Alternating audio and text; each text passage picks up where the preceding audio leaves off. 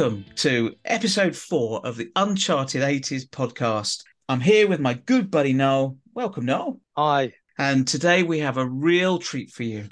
Following on from our first episode where we featured Screen 3 and the Faith Brothers, we've now managed to secure Lee Hirons from the Faith Brothers. We're going to talk to him all about the Faith Brothers and their journey in music. And as you know, we're trying to build a spotlight onto bands that perhaps didn't get some of that recognition or some of the notice back in the 80s.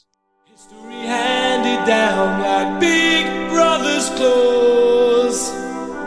Madmen and giants cast off, stretched and frayed or tailor-made. The news of the old world hangs on slender shoulders now. Every lesson been denied, every question pushed aside, every dream unrealized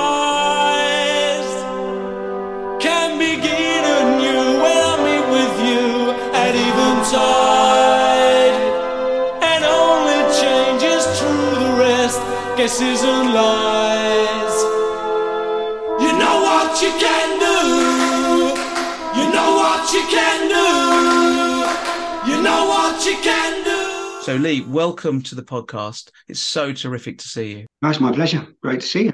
I'll just too quickly before we get into the questions, just to say, as fans, we were obviously pretty shocked by the passing of Billy, and just to send our condolences to you, being very close to him on that as well. Yeah. So that sort of leads me nicely into the first question, which is, when did you first meet Billy? Did you sort of grow up together, or? Yeah, we did. We grew up the song Fulham Court. That's based on that's the place where we lived. I moved in there. It was basically a big sprawling council estate, 400 families in there.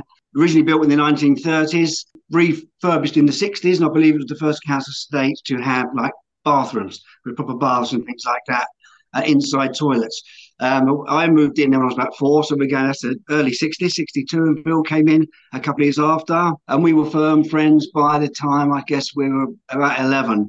We'd obviously played around together, football and stuff a little bit before that, and I guess I was 13 when Bill suggested we formed a band. He'd done a bit of acting in the past, Bill, and done a bit of stage here and there, went to acting school, bought himself a little cheap Gibson Les Paul copy. I think it was a Jedson, if I remember rightly. I didn't have a guitar. And he said, let's start a band. And it really started there, and we were firm friends from that day, yeah. You must have had some, some musical influences of that time must have been, incredible. What were they? It was the best time to be alive. The change in music you had from the mid 60s to the mid to late 70s was everything. Before that, it wasn't much, but everything came along, didn't it? With obviously all the beautiful pop from the 60s was brilliant. Then you had the psychedelic stuff, then all the rock came in, heavy rock, disco, soul arrived, and then punk, all this stuff, and it was all merging together. So we were part of all that, yeah. So your record collection was fantastic, and the top of the pops. One week it'd be Motorhead #1, the next week it'd be the Nolan Sisters.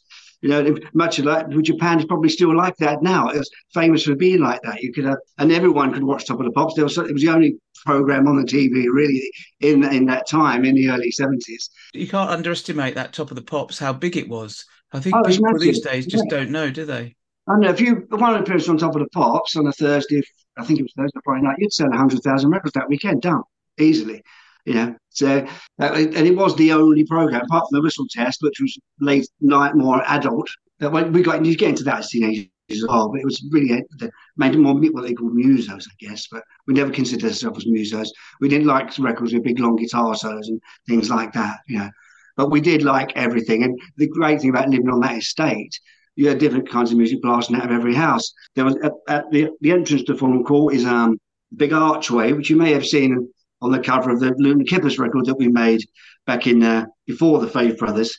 We had a picture of ourselves walking in through the arch of Fulham Court, and just by that arch was a guy that repaired TVs and stuff. And he had this little side booth there where he sold records from, and it was all the reggae records, And we used to get everything out of there. And at the time, you think this is our stuff, and then when you look back through history now, all those Trojan records, loads of them were #1 records, but they didn't feel like that. And it felt like it was yours, Fantastic. How did you choose to, in terms of your musical? How did you choose like your instrument? Which one you played bass, but how was that? Originally we were both. Well, Bill was a big Beatle fan, And said he really introduced me. So I remember them because obviously I was a kid and the Beatles were there, but I never really appreciated how brilliant they were. And so we got right into the Beatles. So of course he was then John Lennon, I was Paul McCartney. That was it. Paul McCartney played bass, and at the time when we said right, we're going to form a band, every kid in the flats decided, well, I'll be in that then, And there were certain kids we didn't want in there, but at one time we had 11 members. None of them had any instruments, but they all wanted to be in the band, and we whittled it down. And in the end, it was.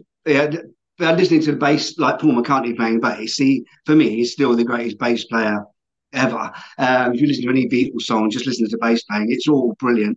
And he was very influenced by all the Motown stuff, and I always loved Motown as well. And you can hear the bass lines from Motown and McCartney. They are very similar. But so I like that melodic style rather than just playing as fast as you can. I think it's where you don't play is the important bit. But so that's really where that came from. I just love the sound of the bass, and it seemed to me that for others, it looked a bit easier to play as well. I thought that might let some of the people in I didn't really want in the band.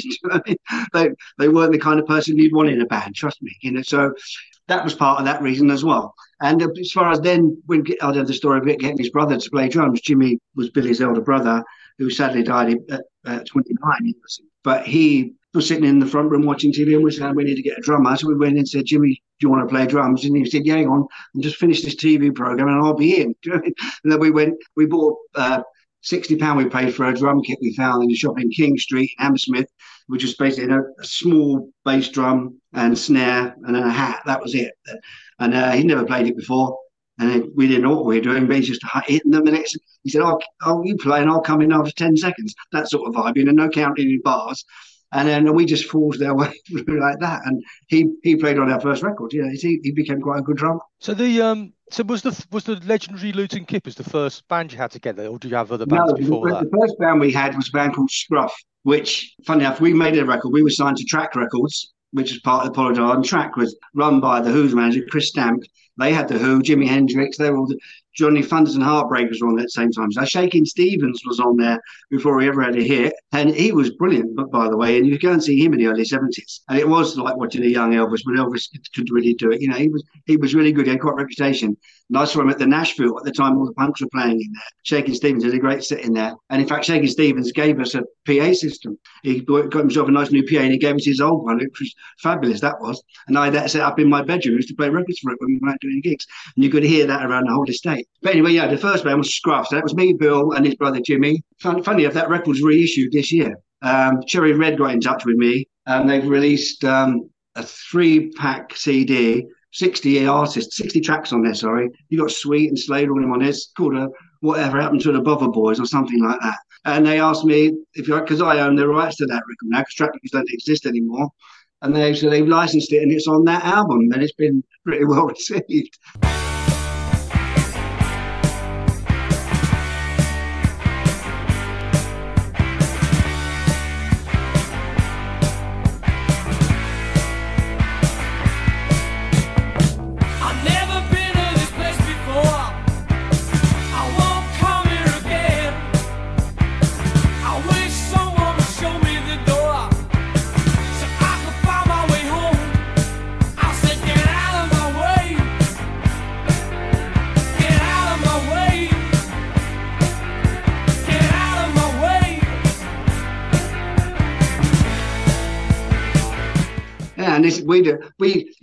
And when we made that record, I guess I was 17, 18 probably. Bill would have been 19. And Vince was a guy the other guitarist, and he played the guitar, so we got him in the band. The four of us were the final members of that first band, Scruff, and we did quite a lot of gigs, and got a record deal and made a record. Yes, we did some TV. There's a famous TV. Clip of us, Get It Together was the programme. It used to be on 4 o'clock midweek, presented by Roy North. There's a lot of those programmes in the early 70s. Did you move on? Did Scruff then automatically morph into the Luton Kippers, or was that? No, but what happened that Scruff went on, and then after the record and all that kind of stuff, we started just sort of moving in different directions. So me and Bill, we always played together, but we often did other things as well, and often came back together, picking up new musicians along the way. And so after Scruff, I formed a band with Gus, who was our drummer, Steve Howlett, known as Gus. He was playing in a band called Straight Up, which was him. My brother Mark was in that band, who ended up in the Faith Brothers, and a guy called Tommy Mason, who did a lot of gigs with us later on. They had a band called Straight Up, and they were doing some gigs about, and they broke up. So me, Tom, and Gus formed a band called The Shout. Funny enough, that Tony Fletcher, who became the Faith Brothers manager, and he saw when I think it was the third ever or second edition of the Jamming magazine, when it was still a fanzine. We were on the front cover of that. The Shout had a gig somewhere in Shepherd's Bush where we used to play. It was called Nelson's Bar, and all the bands used to play there in the late 70s, early 80s. And we had a gig one night, and Tom's dad became ill and he couldn't do the gig. So Bill and my brother Mark came along. We just jammed for the night, playing some of our songs, some of his songs. We stood in that night because Tom's dad was ill, Tommy couldn't play, and we called ourselves the Luton Kippers because to earn some money, we all used to work for a removal company called Universal based in Earls Court. And as you know, a van has a Luton, which is the bit above the cab on the van. And we used to kip up there because we used to start at 6 in the morning, so we'd have a kip on there on the way to the job and probably on the way back. And that's how we called ourselves the Luton Kippers. We've then formed the Luton Kippers and called them the legendary Luton Kippers. And we did one gig, the return of a legendary, that sort of thing. And that really took off. And that was a really good band. And we used to pack out the Greyhound. You get 400, 500 in there, and it was rammed, you know. And we had a lot of rock companies come to check us out. We weren't quite sure what to make of us. So we didn't get to make any official releases, but we did our own. And someone sent me a picture a little while ago now, Carlos, a friend of mine. They saw one in a record shop for £200 of a Luton Kippers singles. Have you got any under the bed? Yeah, there's one. There you go. 200 quid. I didn't pay that for it. That's amazing. And what was good about that was it had some, I kind of regard it as being kind of pre-Faith Brothers. Like it had an early version of Sunday and also had Fulham Court on it. And so, you know, they were like... Yeah, we had quite a few songs. We had a lot of songs. It was a good band. Where the silence is endless, no room to the words with myself started. My conscience unguarded with cleansed mind. Child, I wonder I saw you. In your senseless glory, for meaningless shit. I went for you all and myself for a part of it. But I was filled with love and guilt for you. It's a thing I used to laugh and wonder. It's your Sunday, bloody Sunday.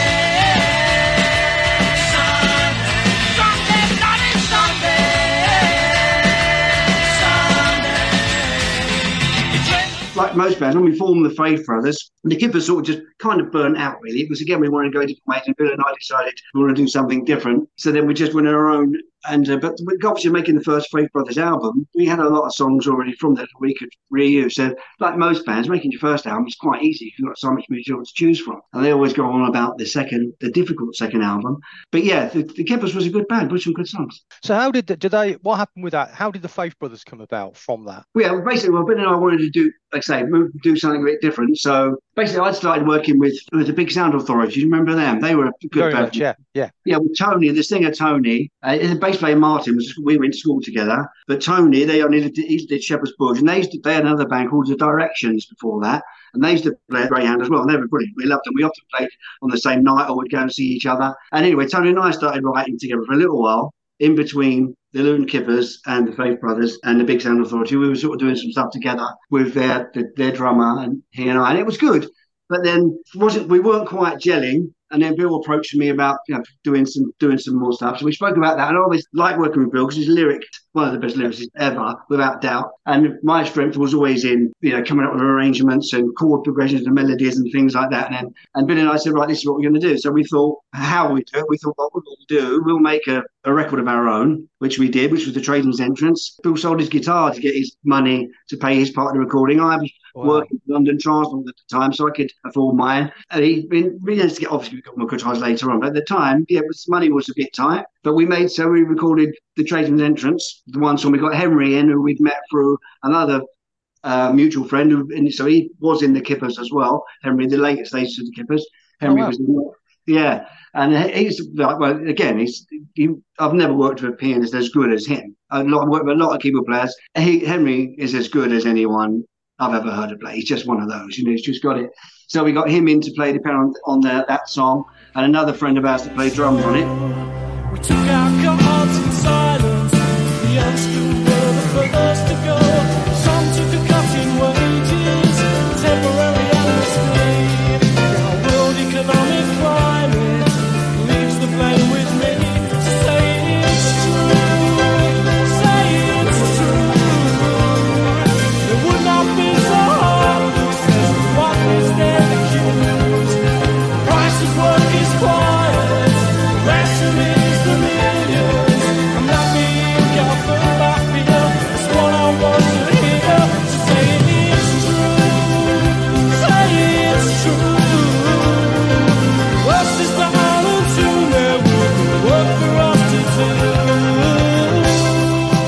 the B-side, we recorded on a little Porter studio, which is a little 4-track cassette recorder. We just did that on that. And then we put the record out, but only to journalists. But there was a journalist strike by the time the record landed on their desk. So it didn't get any reviews, but then picked up one review in the Jamming magazine I mentioned earlier. A friend of ours, saw it one day somewhere, and we didn't see it for months, didn't know it was in there. And the reviewer was going on about this cruelly ignored single was been out for 3 months and all that. So, and when I saw it was Tony, so we rang him up, and he said, I knew the name Hirons for somewhere, but he couldn't place it back with the shout, which was only a few years ago. He said his friend at A&M Records wanted to release it. So we thought, that's interesting. So and A&M Records were in Fulham, funny enough. So we had to see them, and they loving it, and they'd like to put it out around December time. And we think, okay. From there, it was weird. The phone started ringing for all other companies because they'd all hearing about A&M want to sign this band. Who are this band? We didn't have a band. It was just us two. We didn't have a manager. Didn't have anyone. We was getting everyone come to ringing us up, giving us money to go and make some demos of how many songs you've got. And I can remember we went to see big publisher Dick Leahy, who Paul Weller, George Michael, is massive. Been in the industry for years. Used to run Bell International back in the 70s and things like that. We played it to him, and he's like, God, I've just heard 11 hits. How much do you want? Sort of vibe. It was like a bit like that, So it just went mad. And then every record company wanted to sign us in the end. I don't think it's that uncommon. We signed the deal at 11 o'clock on a Friday night because they were scared to let it go over the weekend, apparently. There was faxing back and forth, getting changes in the contract. And we signed to Siren, which was part of the Virgin thing. So, but the lawyer we had was actually Virgin's lawyer, so they had to get a different lawyer because we had him. So it was John Kennedy, a great guy, still in touch with him. He was the trustee for Live Aid and that stuff. He funded all that stuff. We had some big investors coming in the early days. Everyone was interested. Everyone's going, yeah, this is it. So it was a good time, and we still never had a band. How did you get the Faith Brothers name then? Well, the Faith Brothers, the early days, down North End Road, which is a big marketplace where we lived. There was a shop down there that was called Faith Brothers. We used to get all our clothes from and stuff like that when we were younger. But the name just seemed right. It just felt how we felt about the world and about doing the right thing for everyone and all that kind of stuff. It just felt like the right name. And as soon as it was mentioned, it was like, yes, that's perfect. Because I remember, I used to work in London. I used to go down on the Underground, and I remember seeing Faith Brothers stickers everywhere. Yes, those classic sort of with the sort of logo on it. I think, was it Carl? Did you guys all get involved in sticking those all over London? We did with Scruff. We used to do that. And our first, we used to go along all the train thing up the escalators and put a sticker in between every single advert on every escalator. But with the Faith Brothers, the first campaign we did, which was just. We had those T-shirts, had Faith Brothers. And of course, it wasn't long after the miners' strike, and people would think it was something to do with miners. But we had those posters, 5-foot posters up across the country. The record company paid for that. But then before we didn't put a record out or even announce the band, just they'd have Faith Brothers everywhere, and then put new posters up when the record came out. Oh, that's incredible. So how did you get the other guys that, in the band, Will and basically when it was all kicking off, we realised we've got to get a band. We started auditioning drummers firstly. Basically, we realised we were just trying to find someone that played like Gus, who was in the Kipper. So we just said to Gus, will you come and join the band? He said, yes, of course. So he was back in. And then Henry, obviously, as a keyboard player, came in, and we decided we wanted some brass. So we got Will Tipper and Mark Alton, and they went to Guildhall Music. So we found them out of there. They were only about 17, 18, I think, something like that. So maybe 19. By that time, I was 25, 26. So they were very young. They came down, they auditioned straight away. They were in. We didn't labour over. The only thing we laboured over was trying to find the right drummer, and realised we were looking for a Gus. And so we just asked Gus to come back, and he said, yeah. And thank God he did. Great player. How quickly did it get to a point where you had enough songs for like Eventide? And what was that process to get to that? Yeah, but we had, obviously, as mentioned earlier, we had quite a few songs from the Kipper stage that could be reworked. And then we were writing together both quite fluently. There was lots. We were making things like Stranger on Home Ground, Eventide. We would basically more time with the lyrics, but they would be knocked up with arrangements and things and recorded. We had our own little studio we built on that council estate, which is a story on its own. And they would be done in a day to put the actual thing together, get it going, and then. But obviously, the lyrics would take a lot longer now because Bill would work on it a bit. Once he had the idea, he would hone it until it was perfect, basically. And I thought all his lyrics were perfect. So yeah, we wrote a lot. Yeah, and then quite a lot of songs didn't get recorded. So he did the lyrics, and did you look after the music side of it then, in terms of? Yeah, on those ones. Yeah, some people could write music as well, the songs, melodies and things too. He'd come up with a lot of those on his own. But but again, for me, for arrangement, I was always more involved in the arrangements and things like that. That's the part I enjoyed most, and come up with basic ideas. But no, the songs that are credited Hirons, Frank's Hirons, that would be me music mainly, and him lyrics. And then obviously there are some that just Bill, and one or two that are just mine. But all the bands would come in like. So people like Henry, because they generate it gives a nice chord progression, like Straight from Home Ground. It's got that lovely verse part he plays on there. That's a real nice set of chords under them. The piano part he came up to go on top of that. Yeah, it's majestic. It's lovely.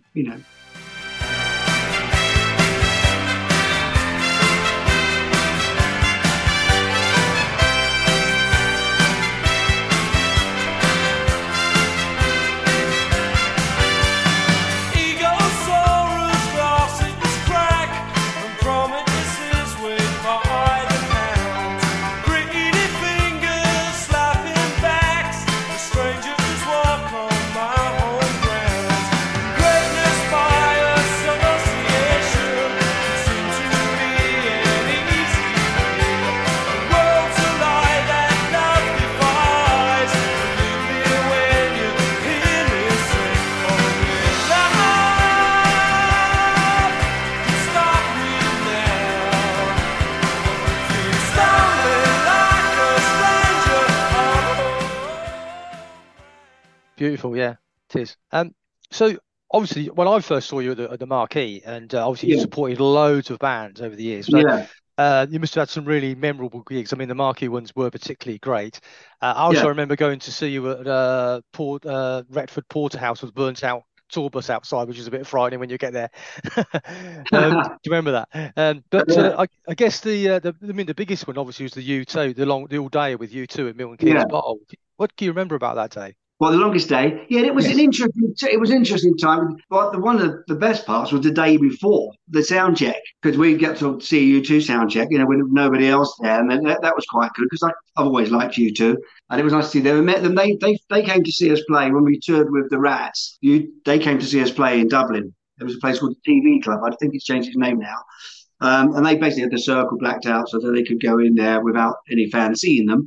So they'd gone mad, and we went upstairs and met them after, and they were great. They enjoyed us, and the first thing Bono said to us, he's got our record, and we were like, oh, great, And then when the gig came along on the day, it was a great experience with the Ramones and all that, and Billy Bragg, all those REM all in there as well. But a lot of the press were, because Bono was going on about us a bit, saying this band are going to be huge and all that. Most of the press were asking us, well, what's it like having Bono saying you're going to be great? And that wasn't the sort of question we wanted to answer, So we were a little bit disappointed with that. You'd ask us about us, not about what else someone else thinks about us, that kind of thing. But it was a great day. It's nowhere near as great as playing in the Marquee. The Marquee's a much better gig. Those big things, people at the back, they're like these little dots that you can't even see them. The sound, the wind is blowing the sound around everywhere. I don't know, as a support band, whether the sound on stage is a bit quieter than it is for the main band. Well, it definitely is. But it wasn't that enjoyable. It was cool, but it wasn't nowhere near in the top of the other gigs. No, nowhere near it. So when you supported a lot of bands, obviously, I'm saying this for the people listening to this, obviously the Broomtown Rats, the Alarm, the REM, Julian Cope, and obviously U2 and the bands there. Did you, you've mentioned now you met U2 and sort of hung out with them a bit. Did you meet other people, Michael Stipe, and other people and so on from other bands that you? We had a great relationship with REM.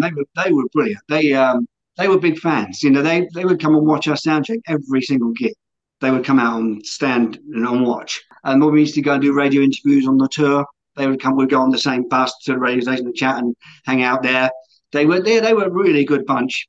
And all the bands, to be fair, all the Alarm guys as well, really supportive. When Pete Townsend, he was another big fan. First thing he said when he came over to us, you sort of plan what you want to say to these guys when you meet them. And the first thing he comes to, I love that track storytelling, And you're about to tell him one of his songs you love, and you think you can't say it now because of what he said to you. But everyone seemed to, give us, support us and liked us, liked what we did. And I can see a lot of us in a lot of those bands as well. There's no doubt about that. That momentum that you obviously you've got a little bit of profile, lots of publicity from a lot of those quotes that people said, and you obviously were gigging away on the circuits and things. Yeah. How was that process of going through from, because the Marquee, I mean, I went there lots of times, but it was a specifically iconic venue, but obviously there was lots of other places you'd have played on that sort of, whether it was the pub circuit in London or across the country. What was that like? Yeah, it was interesting. It's odd because we obviously, as the Scruff and the Kippers, we had done loads of gigs everywhere, right? Mainly London, but we had travelled about up and down the country. But when we had Faith Brothers' first gig at the Marquee, having never done a gig, and it was our first one was the Marquee, we're thinking, who's going to come? Who's going to turn up? And I can remember doing the sound check and going out, and Bill and I going down to get something to eat around the corner and maybe a pint, and thinking, God, I hope there's someone in there when we get back. And when we came back, they were queuing around the block, and they couldn't let any more in. And think that we was blown away. And it just was from that day on. Every gig was just fantastic, So I definitely prefer the small gigs. The Marquee is very hot. When you're on the stage and you've got the lights on you, when you go up to the microphone, bless you, people standing under one of those hot lights, even just get them doing backing vocals and knock you out because they're right over the microphone. It is like someone is ironing your hair, and it's like you're soaked after the first song, and then after the second song, then you've got your second wind, and you just go for an hour and a half to 2 hours, but absolutely nothing like it. So all those small gigs, and we were, as I say, well received everywhere. Some of the university gigs were interesting. Those college tours, and I don't really go anymore for bands. It's all mainly tribute bands doing that circuit, as far as I understand. Most of the bands are getting discovered and stuck on a support gig at Man City Stadium or something, and then doing all big shows without going for all that we went through. So I think we were quite lucky that we had all those early days playing in all the working men clubs in Acton and places like that. There would be like 5 people in there, and at the end, so and so's got to get up and sing a Frank Sinatra song with you. You don't get paid. So we did it. We had all those sort of gigs during the early days. So we were, we just loved playing. If there were 5 people in there or one person, we would play like 500 in there. And so playing on a big gig in front of all those thousands at Milton Keynes, it was odd because we hadn't really done anything like that. We did a couple of, like Southwark Park, we did one there. It was better. It was a bit smaller. We had a bit more. The sound was better in there. It all for me on stage, for it to be enjoyable, it's about the sound. And if it sounds right on stage, then we were all, us and the crowd, we were just one thing. We don't do it to entertain people. We do it for the experience. And in the later gigs, Bill and I did right at the end when we were still doing the Shepherd's Bush Empire, 2009, that sort of time. We just look at each other and it's like, wow, it's just a feeling that you can't really explain. There's nothing like it. And that's just, which is really why I don't do it anymore, because I can never get that back. I'd never say never, but that was, I'd never get that back. I can't really see myself doing it. There are a couple of people if they ask me, I might do a number or two. But what we had was so special and so great. It's like, I don't need it anymore. I've got all that. I've done it, and it was brilliant. Awesome. I don't know if that was a good question. What was it? No, it's really interesting. What was? Did you have a favourite song that you like to play live? Faith Brothers, Storyteller was always good. That was always, if we were in a rush to do a sound check for him, that would be a good one to do a sound check to, because we'd start with just Gus doing the drum beat. I'd bring the bass in, Henry would do the piano, build the guitar, vocals in, brass section down, and then we could play, because we took our own sound man everywhere, Huey, who was brilliant.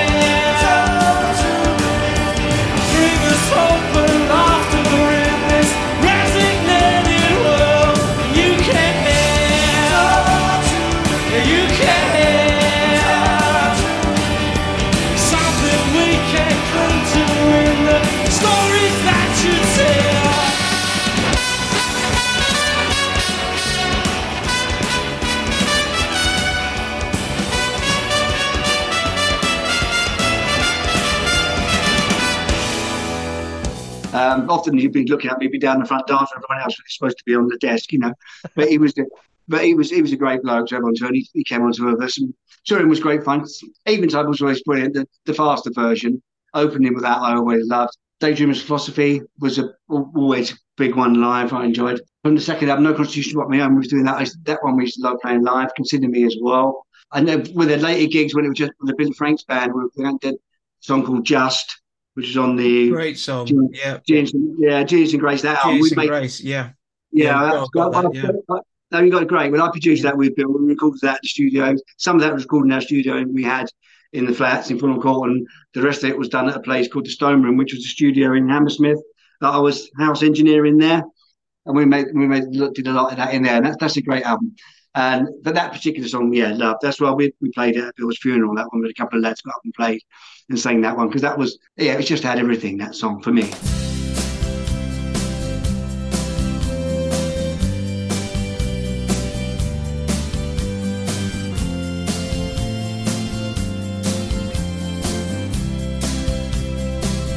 Shall we just say, just for today,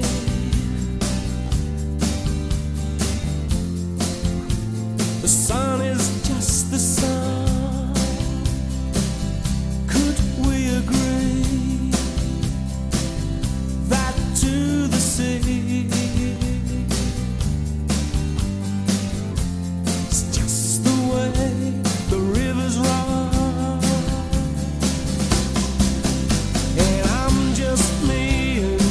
Just you, and these are just the things we do. Another time or just another way. We're just here and we're just now, and we're just passing in and out. Another place or just another day. But yeah, there was. If we didn't like playing them live, we just wouldn't play them. They're the ones that didn't work, and because we had them so worked out, some of the tempos are really strict. So when you're trying to slow down a little bit, you've got to get the tempo bang on. And usually bands play things much faster live than they do on the record. But certain songs need to be the right tempo. So we know, some songs we'd have to use a click track just to get us in on the right time for the drummer. Otherwise, it wouldn't work. So we were that picky about making sure it was right, even though it looked like it was just throwing it together. It wasn't. So your momentum with the gigging, and then you've got the album comes out, Eventide, and then you get to a point where you need to make the, as you quite rightly say, the difficult second album.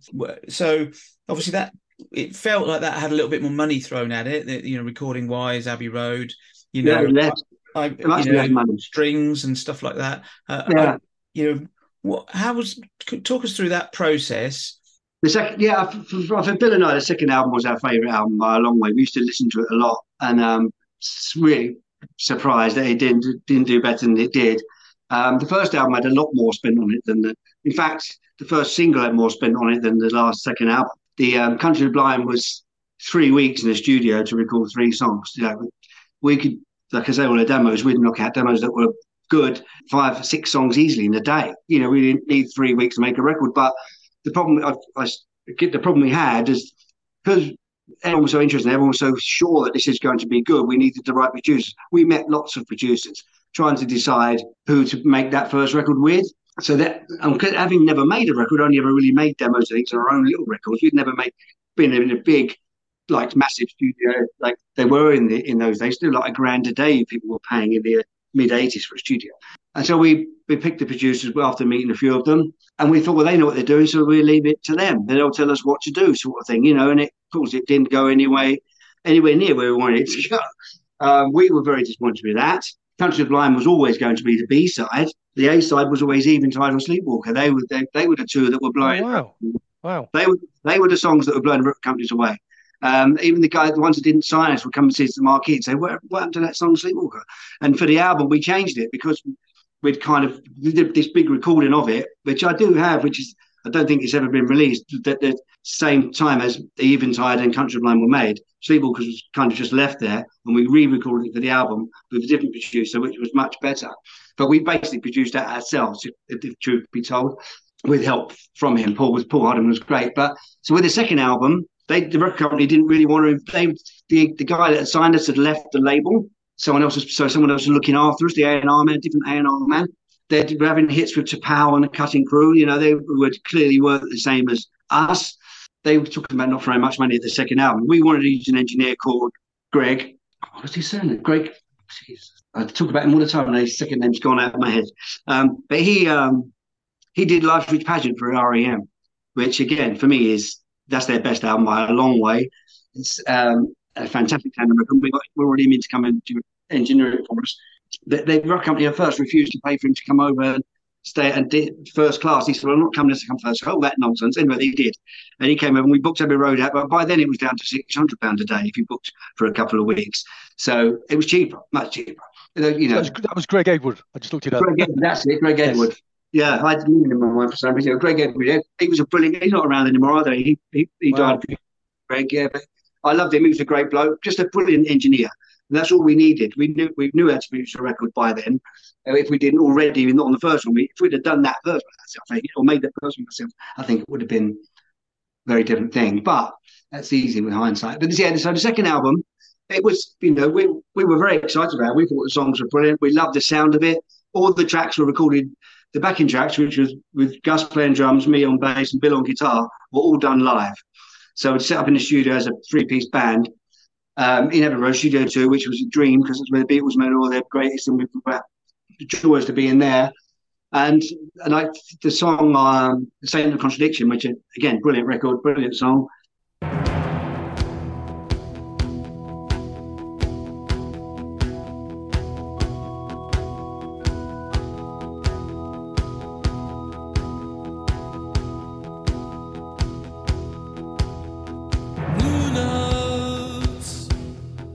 Contradictory clash, a divine spark will be my sound, and you will hear me coming.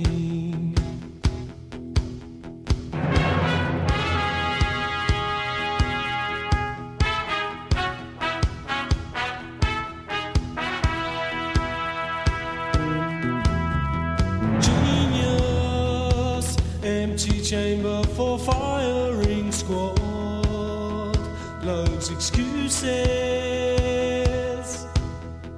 but then genius God before inhumanity, censor and pistol swinging, we fall, the big shot ringing. Let them come, let them come, until we are free of the atom outshines the sun. Or dancing jackals, doves in full flight, the century spinning, a moment right. I accept my choice, chance the moon to swell, to love in spite of creation. That was the first take of the day. That one take, bang, that's it. Then we come and put the other brass and stuff on afterwards, and the timpanis and all the other little bits that are on there, and strings we added later. But the basic tracks were all done live really quickly. The first album was 3 months making it. That album was 2 weeks recorded. Then we had a week. We took it to LA to mix it and do some percussive overdubs there with the great Bobby Hall, who played with everybody from Fleetwood Mac to Bill Withers and everyone in between. She did all the percussion in one day, which was a brilliant day. That was. She was so fantastic. You just listen to all those shakers and tambourines going on there. It's unbelievable. It really is. It's so much more than what anyone can imagine. So that second album was brilliant fun to make, really quick, mixed quickly, knowing it about, mixed at the same studio as Live Rich Pageant, REM. If you listen to them, there are similarities in the sound, being the same engineer. Yeah, so it was odd because the rock company didn't get behind it like they should have done. The single, that's just the way that it is. I'm amazed this didn't get higher chart place, because it's what I think on my humble opinion, I think it's one of the better songs. Yeah, absolutely. No, it's a great single. Yeah, great song.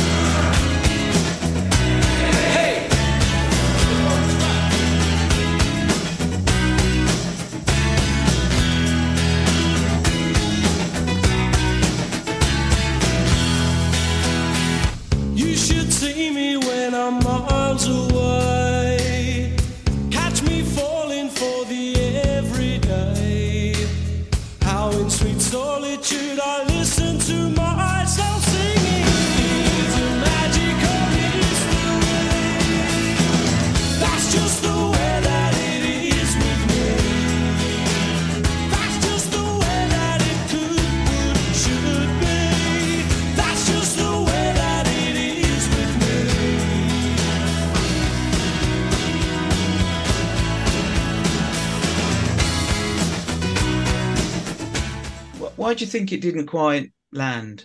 It's interesting. I mean, the BBC, but it's all about airplay in those days. You cannot get on the radio, and also videos. We never know fun making. Our first videos, disastrous. So that Country Blind video, we had all ideas about how we wanted it, and then you say no, we didn't know how to do it. So this guy knows what they're doing. Get them in, and it ended up we had to do all these images on there that weren't allowed to be shown on children's TV shows, and they were the ones that people were selling records on. So you get on programs like Going Live in those Saturday Superstore, whatever it was. If you're the only band on there, as opposed to the 10 that are on top of the pops, if you're the only band on, you're going to sell a few records, and that's why everyone went on there.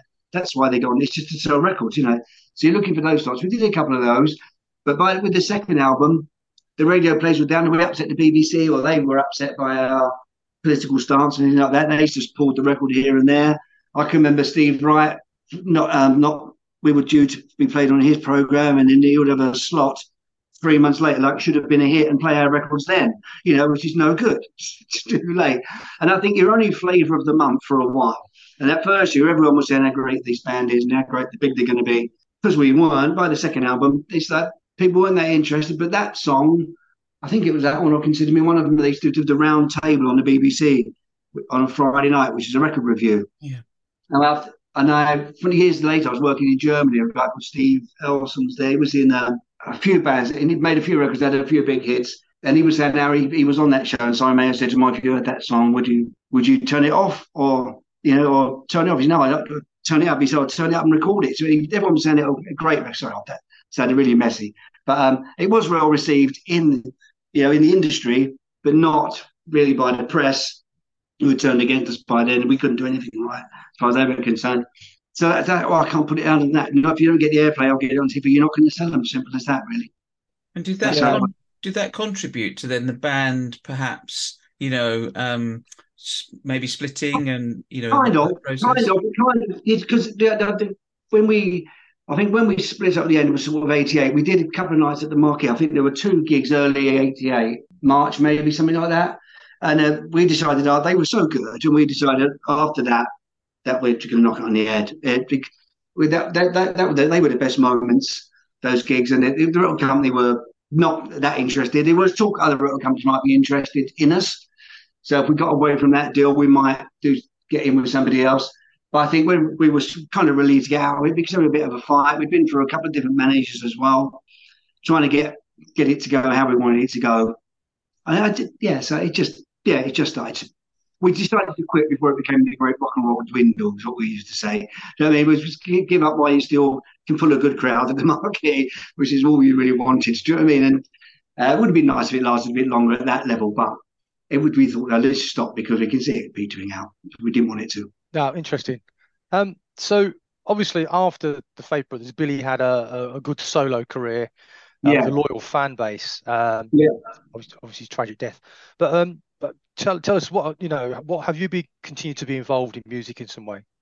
Yeah, well, I was involved in most of Bill's solo stuff as well, not all of it. We started recording mass with a couple of other guys, but I ended coming in and mixing that and doing some extra recording on it and finished that album off. Did a Genius and Grace with him completely from start to finish. Sex, Laughter and Meditation he did on his own. Then we did Total Death Boutique together. That took quite a while to do, but we did that one from start to finish together. And then the last one he did on his own as well. And in those other periods, I was working with other artists.